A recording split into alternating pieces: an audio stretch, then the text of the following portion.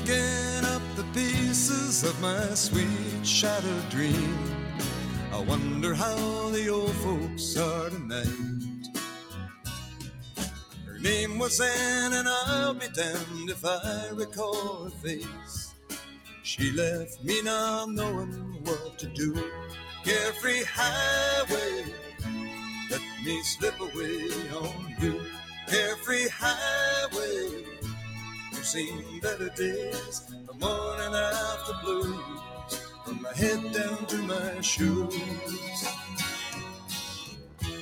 Carefree highway, let me slip away on you. It's lights out and away we go. Podcasting from Studio 2520 and the lounge at 2520. This is Tackling the Chicane. Now the thing that I call living is just being satisfied with knowing I got no one left to blame. Carefree highway. So a little Gordon Lightfoot for fans. Passed away this past week, and just a great songwriter. Canadian born. Good stuff. Agreed? Agreed. One of my favorite singer-songwriters of the era, for sure.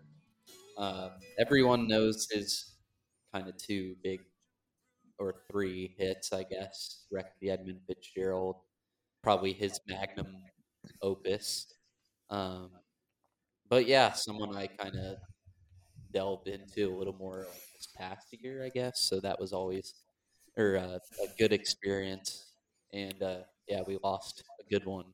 Yeah, a great connection to the Great Lakes area with that particular song back in '75. The Edmund Fitzgerald lost at Lake Superior, an iron ore ship.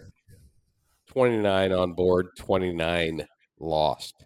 So I don't know what prompted Gordon to write that song, but apparently he, connected with that tragedy, and good stuff. Yeah, I saw somewhere a news channel was covering the story, and I guess the church that he references that rang the bell 29 times back in the day for the sailors, they rang 30 times this past week, one more time for Mr. Lightfoot. So, oh, nice. Yeah, nice touch there, I guess. Yeah. And, listeners, check the catalog out. I mean, great songwriter. Fantastic song, too. So, yeah, check it out. Maybe I'll just wax a bit poetic. Every highway or the highway song is probably better than Edmund Fitzgerald song as far as I'm concerned, but that's just my opinion. It's up to you. But both good. Yeah. Well, your weekly music segment from our fearless leader here. We do have quite a bit to get into in this episode. A lot has happened since we were last on the pod. Not only a race for once to talk about for F1, the Azerbaijan Grand Prix in Baku, which was offered, something to talk about, which we'll get into. The penultimate Glasgow Derby between Celtic and Rangers, and the semi-final of the Scottish Cup is going to be our kind of main focus in the soccer side of things. I do have a couple of other things I just want to bring up in soccer. A lot of developments in the Premier League, as as well as just some other special topics, I guess. So we will definitely get into that. Bailey is on the program once again, sort of a mainstay at this point. Let's go. Yeah, so it's been a nice addition to the show. Why don't we just kick things off and dive right into last week's Azerbaijan Grand Prix, as we are once again in a race week. So you're gonna have to balance the week that was and the weekend that will be in Miami. Yeah, so one of the things about doing the show on a Friday is the race was on Sunday. So a little cobwebby, Yeah, rain-wise, with it. But of note, Esteban Ocon and Nico Hulkenberg start from the pits. Not sure. I'm sure it was a penalty based on a technicality, probably. Don't know what that was, but Ocon usually tends to have run-ins with the law. It seems like so far this season, so that's pretty much on brand. We talked about it last show because we were privy to the knowledge, but I think the big storyline going into the race was Charles Leclerc on pole for Ferrari, and he started on pole and raced the first, I don't know, 3 or 4 laps well, and obviously this quickly became the Red Bull show. Sergio Perez winning the race, but what were your guys' thoughts on the race, sort of from a general lens? Well, I thought it was a really fun race to watch. Given, I mean, if you take away the fact that Red Bull had a 17-second lead on the entire field for the duration, I think we knew that Leclerc was going to get blown out pretty quickly. It's just a mismatch in the car's ability. But I still think he ran a really good race, and he qualified well. It's just the cars just aren't there, and that happens. I think Perez beating Verstappen is humorous to me. I think it's fun. The fact that just it, like you said, it quickly became the Red Bull show. You know, there was good racing from them all the way around, but I think the broadcast did really well to cover the rest of the field instead of just staying on the 2 cars that were 20 seconds ahead of the rest of the field. So I think there was a lot of good action that was covered with, Fernando Alonso and Carlos Sainz. Hamilton was up there. George Russell did really well. Who was it?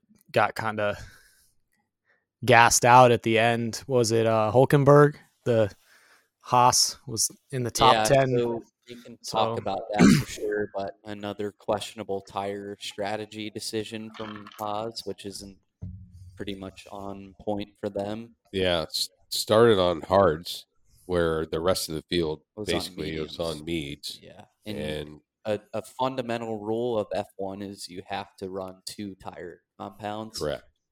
So you cannot just slap on hards and never pit. So that's pretty much what happened to Hulkenberg. He really didn't take his opportunity. Well, Haas didn't take the opportunity because there was a safety car in this race, and while it was early, that could have been, that should have been a box for mediums for Hulkenberg.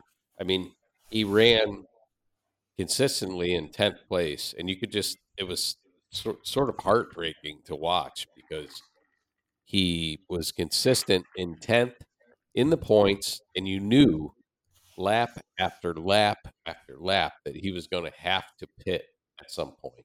Yeah.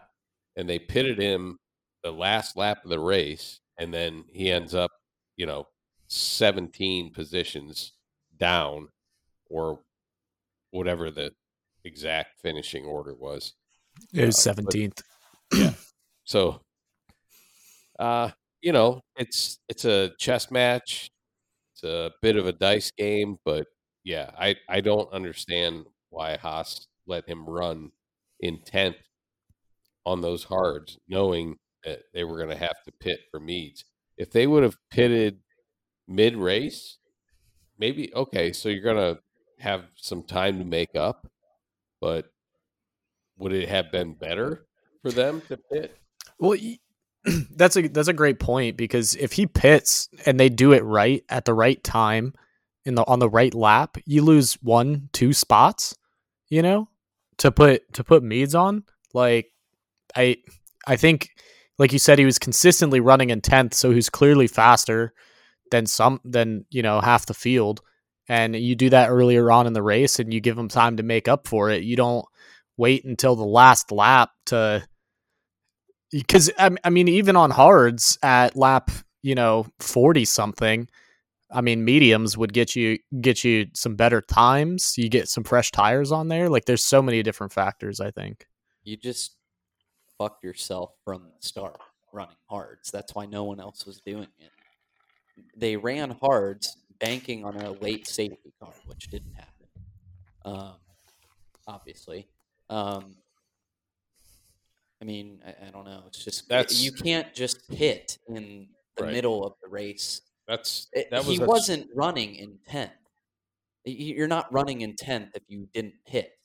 That's like if you just stayed out while everyone else pitted and then you got the lead of the race. You're not the leader of the race, regardless of what the graphic on television says. So it's just another Haas gamble, which didn't pay off. But in terms of other stuff that happened, because let's be real, this race kind of sucked. It was boring. I mean, 20 laps in, it was the Red Bull show, right. Obviously.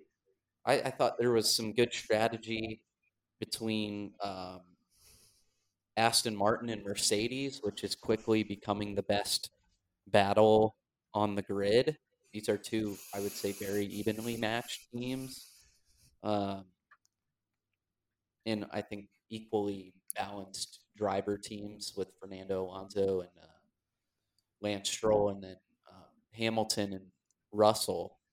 And, Leclerc starts the race well, but we all knew he wasn't going to sustain the lead. Perez started third, actually. So this was actually not against all odds for him to win, but it was against the odds for him to win anytime Verstappen is starting ahead of you.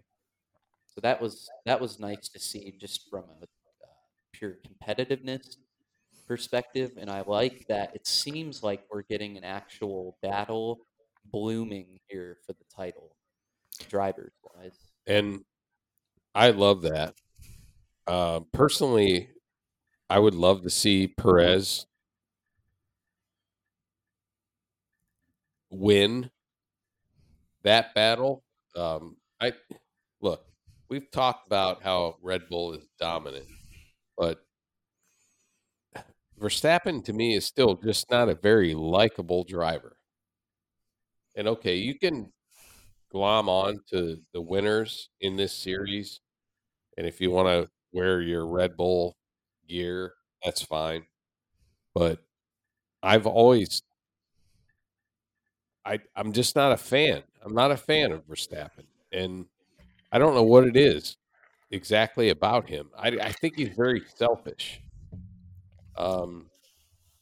We saw last year where he had opportunities to let Perez maybe come by and grab a point. Even in this race, he knew that he was 2.5 seconds behind Perez, and so all he wants to do is get the fastest lap because it's one more point. He ended up not getting the fastest lap. I believe it was Russell. Yeah. But yeah, I mean, what say you about can you see Perez possibly taking this championship? Maybe. I'll leave at most. I'm saying maybe he can, and it's not really a skill thing. Well, I guess kind of. I, st- I still think Red Bull favors Max Verstappen because he pays the bills. He wins the titles, but I don't know. It'll come down to um, as Red Bull continue to go 1-2 or whatever. Once they pretty much clinch the constructors, which they will, dare I say, within another 4 or 5 races. Let's be real. Um, then they'll maybe go away from team orders, um, and hopefully just allow Perez and Verstappen to compete with each other for the title. I still think, your safe money is on Verstappen. I do think he is a better driver, but with both talented drivers in equally good cars, roughly speaking, I think there could be a battle here. Well, and I think the Constructors' Championship is going to be interesting this year. I think we're going to see Aston Martin just bulldogging and fighting for that second, possibly third place position in Constructors. Yeah. And that would be, let's face it, to not see a Red Bull Ferrari 1-2 in Constructors, to have them upset that table is going to be very interesting to watch. Yeah, I would put money on Ferrari to eventually pass both of them, honestly. Terrible start to the season, but they seem to have figured it out in a little bit. I mean, Leclerc podiums in this race and wasn't really challenged by anyone else in the field besides the Red Bulls, obviously. Uh, he still had I think, a 3-second advantage. Okay, Alonso does get pretty close at the end, but you can't imagine Leclerc was pushing super hard. But with 3 or 4 laps to go, he's 4 seconds ahead of Alonso. Um, so I do think Ferrari will eventually overtake both. Bailey? No, I agree. He Leclerc even said at the end of the race during the interviews and everything, he's like, when you're 15, 16 seconds back from second place, you're trying to secure your podium finish. You're not pushing, endangering your tires, your fuel, everything like that. He was just kind of relaxed, chilling back. I think he definitely had a little bit more speed in him. Carlos Sainz in fifth. I think that team's been doing better. I don't think better is the word I would use than last year. They've had some issues in the first couple races, but like we've always said though, when Leclerc finishes races, he's a contender. All they need to do is finish the race. So I think it's interesting. I'd like to see Aston Martin finish, top 3, in the maybe the 2 spot. I think that'd be cool. Mercedes had their time in the sun. I think they're doing really well, but I think what Aston Martin and Alonso and Stroll are doing, that the teamwork that they have and that mentorship that's happening in that team, I think it's really good. And I think I hope that pays off for him. I think it'll be interesting to watch for the rest of the season. Well, it's clear that Stroll has improved under Alonso's hand.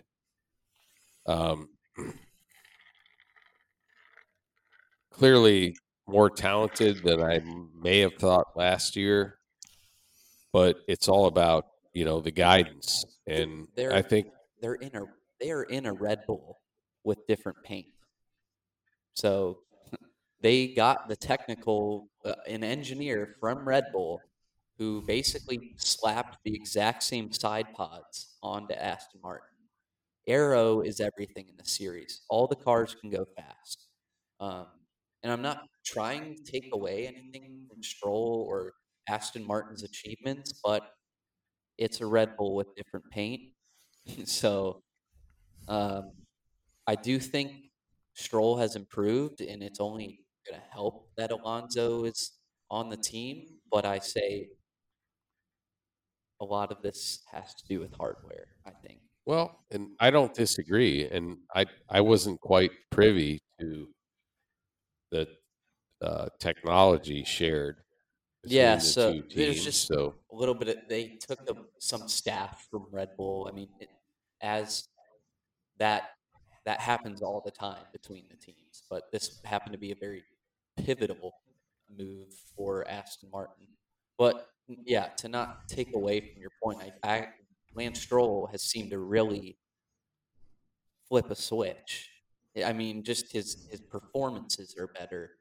It's obviously not just because Aston Martin's car has gotten a lot better too. So yeah, don't want to take away from that. no. I mean, if you look at constructors' standings, um, Red Bull's way out, and then the next three are within, you know, it's 11 points between Aston, who's in second, Mhm.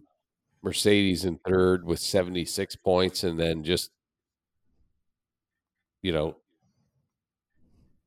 let me do 14. 14. Thank you. 14 points. Ferrari's right there in fourth. And then it just dips. McLaren fifth, which is kind of interesting. Alpine sixth. So McLaren and Alpine, I think we have to talk. Alpine's performance in this race was terrible. Gasly nightmarish performance in weekend. Ocon starts in the pits, so I mean, don't Yeah, ever have a chance so there. let me say this about that. I don't know how much longer Gasly's going to be able to perform the way he has, um, without maybe shuttling to another team. Or I think he's a good driver technically. I don't know if it's the car, but Ocon seems to be the lead guy. Yeah, I mean that was always going to be the case with that team. Ocon's the weathered vet. Gasly, just looking back at past races so far this season, P9 finish in Saudi Arabia. I mean, neither of them have been good. So No, Gasly's finished ninth the first two races and then has been out of the points since. Um, but yeah, I think just going back to Azerbaijan, I think it's a bit telling that we haven't really gone like through a bunch of incidents because there weren't that many. There, okay, so like Kevin Magnussen gets damage to his sustains damage on the first lap, which seems to happen to him all the time. So I don't know if he just can't stay out of trouble or what. Um, and then the safety car is what pretty much gives Perez the win. So DeVries um, chucks it into the wall pretty much, and if I'm not mistaken, um, out. yeah, and is out of the race. Another shocking weekend for Nick DeVries. Hopefully, just from his perspective, he can do a little better. Maybe finish a race in Miami on Sunday. But um, Verstappen comes in pits during the safety car. I'm pretty sure Perez stayed out at that point.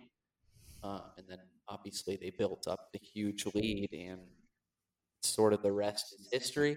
Like I said, there was a good battle between Aston Martin and Mercedes, which I think is going to be your kind of source of entertainment for a while here at least. So if we talk about driver standings, we have a very close race. Verstappen versus Perez. It's 6 points. And if they're going to run away from the rest of the pack, I would love to see, Perez be ahead of Verstappen. if it's going to be a Red Bull finish 1-2 every time, then that's where we need to kind of concentrate on, and we'll see what happens. Miami's going to be interesting, I think. Not to get to that quite yet. We're going to talk a little bit about what we saw in P1 and 2 today. Challenging track, obviously. And, we saw a lot of cars go off in a certain turn. I think turn 3 was a lynch point or pin in this particular race. But, yeah, just looking at the driver standings, we've got 6 points separating Verstappen and Perez. 93 for Verstappen, 87 for Perez, and then Alonso's right there in third. Just 17 points out. And then it kind of goes down from there. Hamilton fourth, Sainz fifth, Leclerc sixth. After that, it's just kind of a shit show. But I think this race this weekend is going to be very interesting. If those cars and drivers perform as they did in practice, we may see a little bit of a tilt. Yeah, so last year, it was a Ferrari front row. I believe it was Leclerc on pole, and Verstappen ends up getting the win, but it was a very good battle between the two last year. We also had a pretty sizable wreck at Miami last year. I think a McLaren was involved, among others. I believe Lance Stroll might have been involved. So it did think of what you want about the Miami Grand Prix as an event, but it did offer up decent entertainment and still a very new track for these drivers. Only the second time they've been here, so I do think it will offer more entertainment than Azerbaijan for sure. Just, yeah, kind of looking at the track layout. Sector 3 is a huge straight. There's going to be a lot of speed in this race. After that sector, it gets a little bit more complex. Sector 2 is another sort of sweeping straight with a little bit of a bend in it, but there will be lots of speed in this race, in this track. First GP last year, 57 laps. Circuit length is pretty long at 5.4 and change kilometers. Distance is going to be 308 from flag to flag. And then the lap record is Verstappen last year at a 1:31.3. So I think in practice there was a 1:27 high from him on a fast lap, obviously. So I think we're gonna see that lap record get smashed during the GP itself. I think we would be remiss not to just say Logan Sargent, big weekend for him. Fort Lauderdale kid, 305. So 20th and 19th in FP2 and FP1 respectively, but don't want to read too much into practice. But you would like to see a good performance from the hometown kid. Yeah, and the qualifying for this race is going to be very interesting to watch.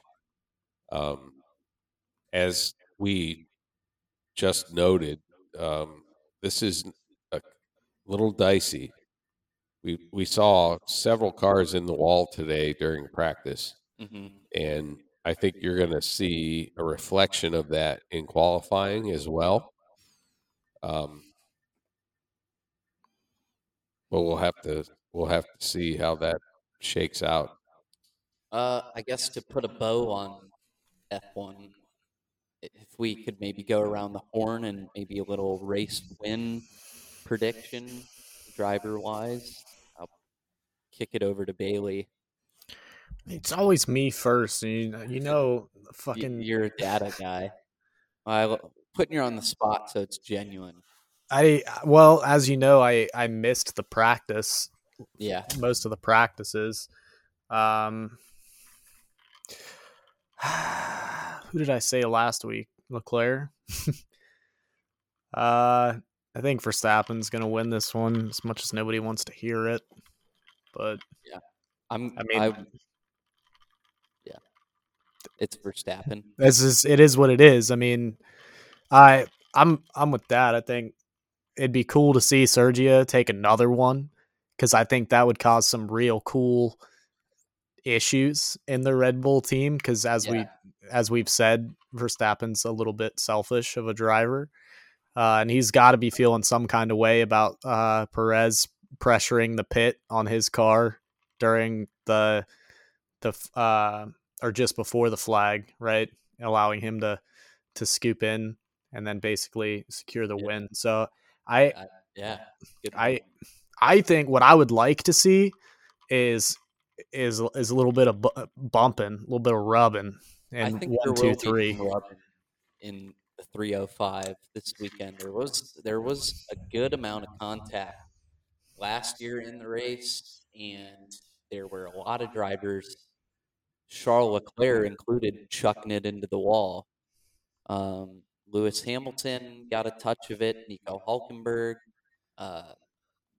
had to leave FP1 early due to putting it in the wall. So I think there will be a lot of mistakes being made, which should make this interesting. I will go with Verstappen as well. I think he's going to defend his crown. What say you, Dad? Well, I begrudgingly agree that Verstappen probably will win this race. What my bet on is, and this is bold, De Vries will finish in the points. Okay. Not possible. Not likely, but you did say it was bold. So. It is bold. It's a bold prediction. And, well, as our Haas, resident Haas guru, where are you thinking they're landing? Sadly, I just don't have a lot of faith in that particular program right now. Mm-hmm. I don't know if it's strategy based or driver based. You're gonna see 15th to 17th for both Haas drivers. You think? I do. I mean, I would love to see something better if they can figure their shit out. Gunther, if you're listening, what the fuck? What the fuck? Well, we will just have to wait and see. That's going to be Sunday, 3:30 p.m. Much more favorable start time for us East Coast Americans. Exactly. Which is nice. Exactly. So looking forward to that. I think it's going to be a good one for sure. So with that, we move on to the soccer segment of the show. And I will briefly give some happenings in the world of soccer, more specifically stuff that we actually cover on the show. But first, I would like to highlight Napoli's first Serie A Scudetto championship in Italy's top flight for the first time since 1990, when the likes of Diego Maradona was playing for the club in Naples, in southern Italy. Serie A has been dominated by the three northern clubs of Juventus, AC Milan, and Inter Milan. Juventus had a streak of 9 straight titles. dating from like 2012 to 2020, and then the Milan clubs broke the streak, and now we have Napoli's third ever Italian title, which is really cool to see. Insane celebrations in Naples, obviously a very proud city. If you haven't looked at some of the celebrations online, I would definitely recommend checking that out. So just congratulations to Napoli. I know we don't cover Italian soccer on the show, but definitely should check out Serie A next season. It does offer a lot of entertainment. Um, I guess the Premier League update. Arsenal played Chelsea over the weekend and pretty much trotted to victory. 3-0 at halftime for Arsenal. Chelsea have continued just their god awful form under Frank Lampard. So they're not in any relegation trouble, I don't think, but it has been just a terrible season for them. And Arsenal, probably not winning the Premier League anymore, but still, with this win, we'll keep it interesting. And then the next day, it was Wednesday at this point. Man City played West Ham and were tied 0-0 at half before Nathan Ake's header gave Citizens the lead, and they would eventually get the victory, not before Erling Haaland broke the Premier League single season scoring record. So 35 goals in a single season. That's with 5 matches remaining for Manchester City. So a lot of speculation over last summer about how he could come into the squad and if he could do it in the Prem. It's always, can he do it in the Prem? He can do it in the Prem. 35 goals and counting for Mr. Haaland. So we will see. So Man City retain their lead in the at the top of the Premier League. And then today I was watching basically the title decider of the Scottish Championship, which is the second tier of Scottish football, between Queen's Park and Dundee, and 4 goals in 15 minutes in that game to start it off, which was crazy. Queen's Park have a really cool story that maybe we can go into in another episode, but it ended 5-3 to Dundee, so they are crowned champions of the second tier, and we will see them in the top flight next season. But I guess the main focus of the soccer segment of the show was Celtic versus Rangers in the Scottish Cup semi-final. On one half of that semi-final, we know that Inverness Caledonian Thistle will be meeting Celtic in the Scottish Cup final come June 3rd, which would definitely favor Celtic. But I will say this match, which we know offers a lot of entertainment anytime these two teams play, I think it's safe to say we got that again. Initial impressions from you guys from this match? Fun to watch. I've got notes with times. But yes, very entertaining soccer match to watch. Whenever Morelos is on the field, the Celtic, there's going to be fun stuff. Yeah, so we had a lot of good, as there usually is, a lot of after the whistle tomfoolery between the two teams, some good tackles flying in, which is kind of the usual in this particular matchup. But Bailey, I'll throw it over to you just for some overarching thoughts before we kind of go into the nitty gritty, I guess. Yeah, of course. My favorite thing about watching this league is how physical it is. Mhm. And this game, I mean, from the beginning, they were letting them play. I mean, there was some, like you said, before the whistle, after the whistle, people were getting hit. I can't remember his name. Who's the guy from the Rangers? It's always causing a big scene.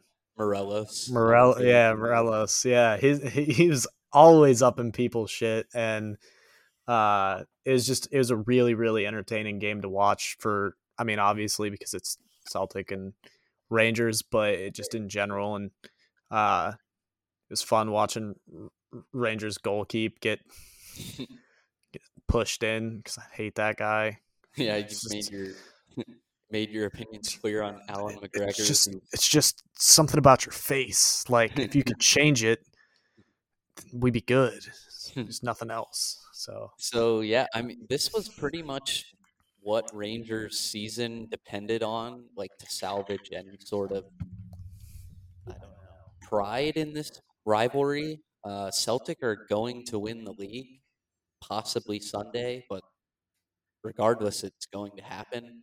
And then Rangers were pretty pitiful in the Champions League. By pitiful, I mean the worst Champions League team ever.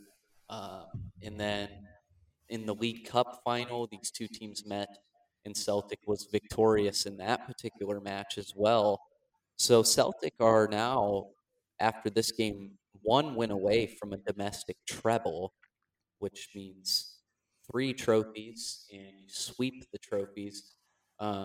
They've done that 7 times, I believe, in their history. So they're going for 8. And Celtic really had a great time of Scottish football in the past decade or so. That wasn't always the case, but it is. We know quite well this is a very talented team, and perhaps a generationally talented team for Celtic. And this match really just solidified that opinion, I would say. And we've spoke to this before, but I mentioned as we were kind of watching this match, the officiating just kind of off to the side. Yeah, Not really, we saw some cards late in the match because eventually you have to throw one. Yeah. But the whole first half, there was a lot of possible card incidents that, and I remember asking you, I'm like, why are they not calling anything? Yeah, and I think a more, I don't know what the word is, maybe entrenched in either of these teams, fan would say that the refs weren't very good in terms of calling things. I prefer the style of let them play. It's the Glasgow Derby. Like, there's going to be nasty challenges, and that's not to say they should go unpunished, but it's just we don't need every foul being a booking. And I said, I told you guys when we were watching, refs usually take 2 stances in this particular match, and that's, I'm gonna be very strict and try to keep it under my control, or I'm gonna let them play and not, be pointed to as someone that influenced the match, which I don't think the referee in this particular match really did that. But going like from the play-by-play, I guess, Rangers start out the game in 20 seconds with a shot on goal, which Joe Hart has to save. That shot from Nico Raskin. And maybe it was a bit of a statement of intent. You would think that Michael Beale, the Rangers manager, in the locker room before the game said we need to get on them early, because otherwise, if they strike first, it's going to be very difficult for Rangers to get back into it. And that was sort of like a warning shot, I suppose. Several shots on goal for the Rangers and our keeper, who just continues to impress me. Good keeper. Joe Hart is probably going to go down as one of the best. Maybe top 10, I would say. I mean, Celtic are 100 and whatever years old at this point. But yeah, he has. This is his second season. Probably has one more good ride before he kind of hangs it up. He's spent a lot of time down in England, won a few leagues with Man City. So he's been serviceable, but I do think Celtic will eventually phase him out. Maybe one more season, like I said. But yeah, after that Raskin shot, it did seem like Celtic really imposed themselves on the game. They were pretty much at full strength. I know we had a lot. There were some injury concerns for Celtic heading into it, but Reo Hatate is able to start, as well as Jota, who obviously plays a huge influence on this game. Yeah, so if you don't want to go here exactly, 42nd minute was a Jota header from Maeda, and that gives us our 1-0. Yeah, so that was the integral moment of the match, obviously. This finishes 1-0. And it was a kind of a weird one because what had happened is there's a collision on the right side of the box. Everyone stops playing except Daisen Maeda, who picks up the ball pretty much and kind of nonchalantly crosses it to Jota, who bangs it home to make it 1-0. And that's Rangers have a running theme in this match, not in this match, but in this matchup, Celtic and Rangers, of just having defensive calamities that gift Celtic goals. And that's happened every time they've played this season. Yeah, this is. I mean, I'm actually looking at it right now, and you can't. It doesn't get more what the fuck was going on than this. I mean, at this point, 40 minutes in, you know they're letting you play. And it wasn't anything crazy. It was like a hip check, shoulder check kind of thing. Guy fell down, and every single player on the field was like, so this is over, except for your boy scoops it up. And he scoops it up and takes two touches to cross it. So it's not like he just magically put it in the air. It took him 2 touches to cross it, and then Jota was right there, and I'm just watching it on repeat. Yeah. It's very interesting. It's very entertaining. Yeah, it felt like a goal that was maybe not destined to come, but you do think Celtic were eventually going to score. Not that either team was really creating super dangerous chances, but it did seem like Celtic were kind of in control of the first half. I will kind of backtrack quickly. In the 35th minute, Rangers forward Malik Tillman, who we have sort of interest in as a United States men's national team player, and we do cover that team when they play on the podcast. He comes off injured, and I just saw on Twitter today that's season ending, which can be skewed as looking worse as it is because there's 5 games left or whatever in the league, 4 weeks. So that's not. It doesn't mean it's super long term. But he's actually on loan at Rangers, so they're going to have to make a decision over the summer if they want to buy him, for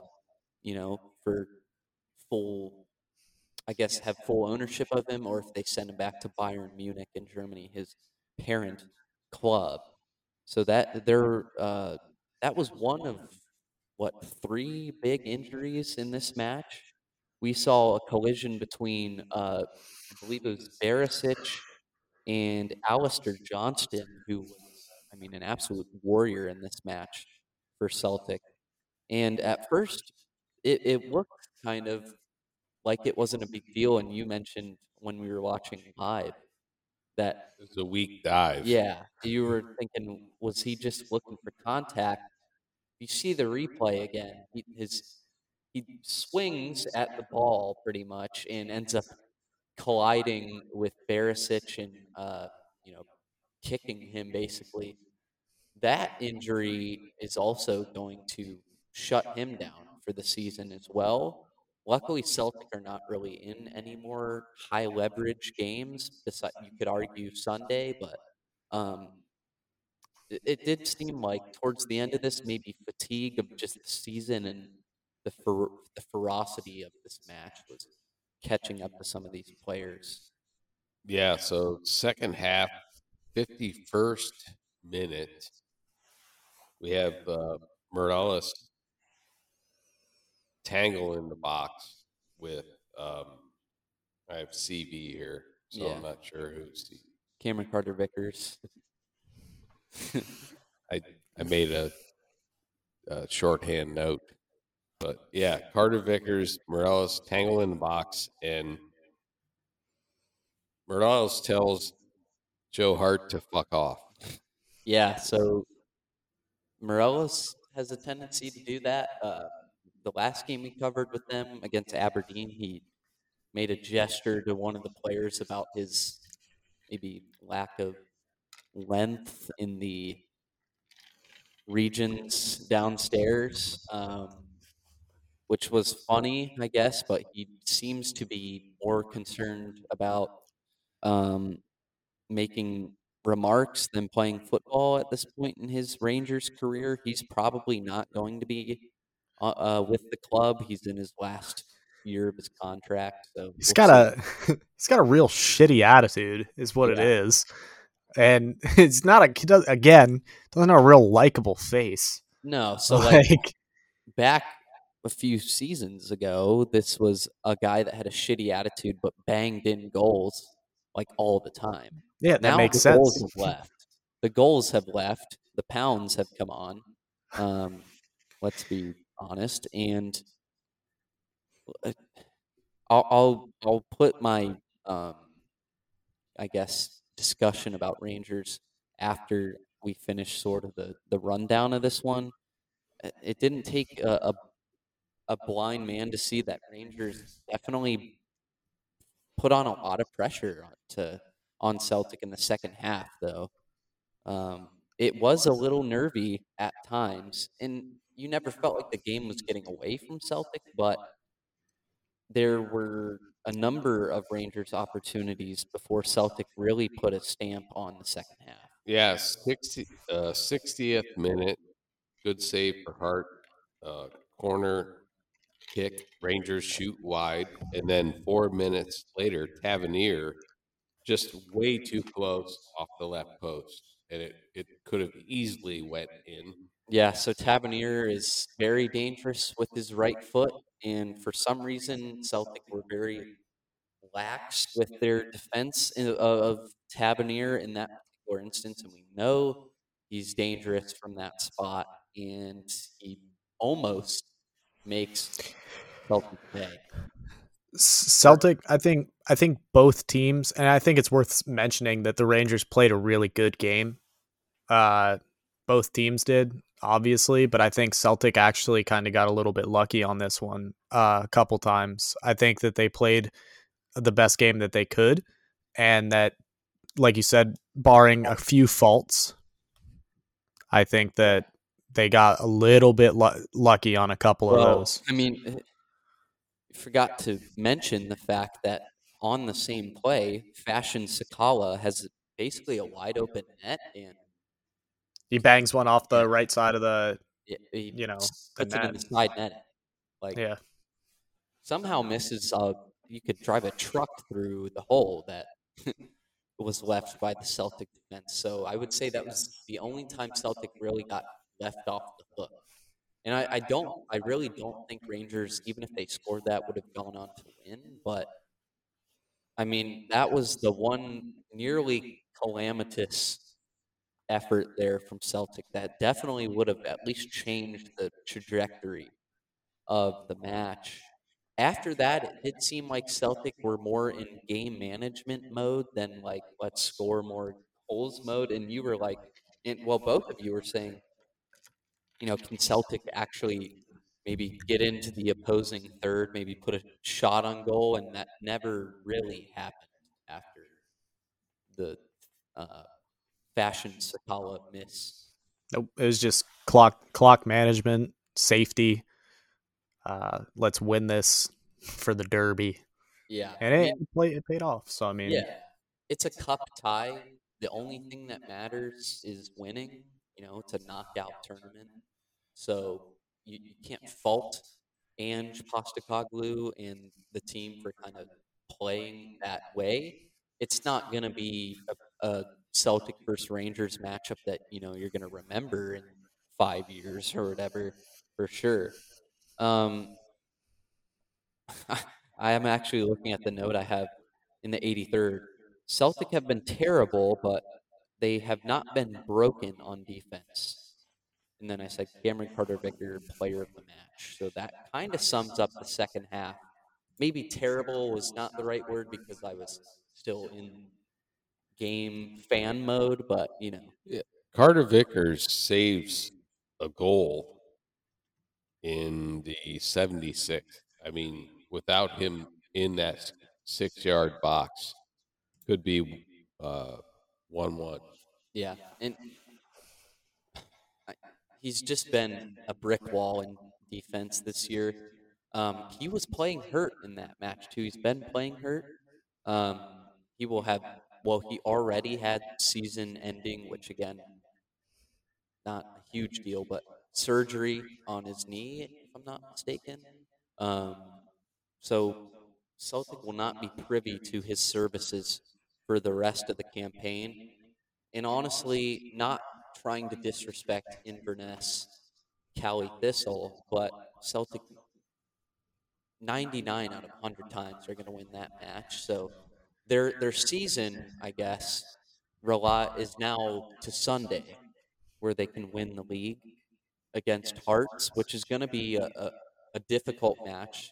Hearts are always hard to play at Tynecastle, so I still you back Celtic to win that. But this match against Rangers, like I said, is what their season relied on, and it almost solidifies a treble for Celtic. So a lot of ramifications as per usual. Yeah, so we are heading up to the fan club at PJ McIntyre's. In Cleveland, shout out Cleveland Celtic Supporters Club. Yes, Jimmy. On Sunday for the big match. Just maybe speak a bit about the match. Well, it's going to be a big weekend, I suppose, in Scotland and in Britain. Celtic can win the league with, I think, anything but a loss.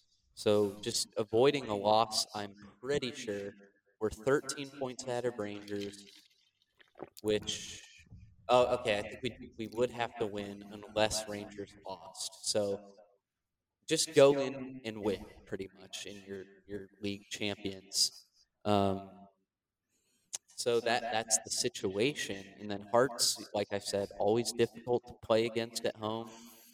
They haven't been great recently, but we'll see. Maybe the occasion will fire them up a little. Rangers play Aberdeen again. So the post-split fixtures kind of made it so teams were playing each other like twice in like 3 weeks. Celtic will play Rangers for the final time of the season the week after.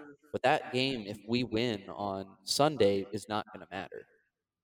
So Celtic, like I said, kind of have one more big game left of the season, and then it's pretty much party time, I guess, for them. So we'll see the gang at PJ's on For Sunday. sure. We'll definitely talk about that next time around. I'm sure there'll be some Premier League intrigue as well on the next show. And then we also, of course, have the Miami GP, which I think we all are in agreement that should be at least more entertaining than Azerbaijan. So Let's hope. For sure. Any parting thoughts, Bailey?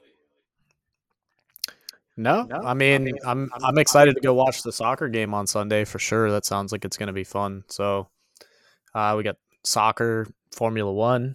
Should be a pretty good weekend. So, shout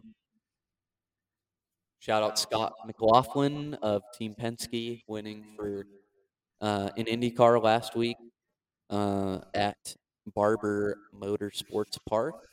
The final race, it is May, folks, which means it's Indy 500 month. That's right. So IndyCar will shift their attention to the racing capital of, if not the world, at least America, for Pete's sake. But Well, and we shall be there, yeah, as per tradition for you. and first for you. Yeah, So we will have a jam-packed show after the race. yeah, Possibly some guest folks in for the post-Indy 500 race. We'll see, but stay tuned. yeah. You might, throughout the month of May, we might ramp up a little bit of the IndyCar coverage, as it's something that everyone that listens to this podcast should be watching as well.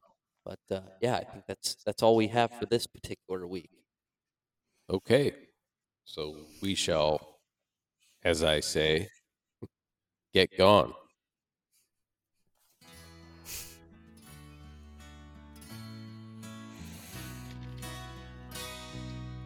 Picking up the pieces of my sweet shattered dream.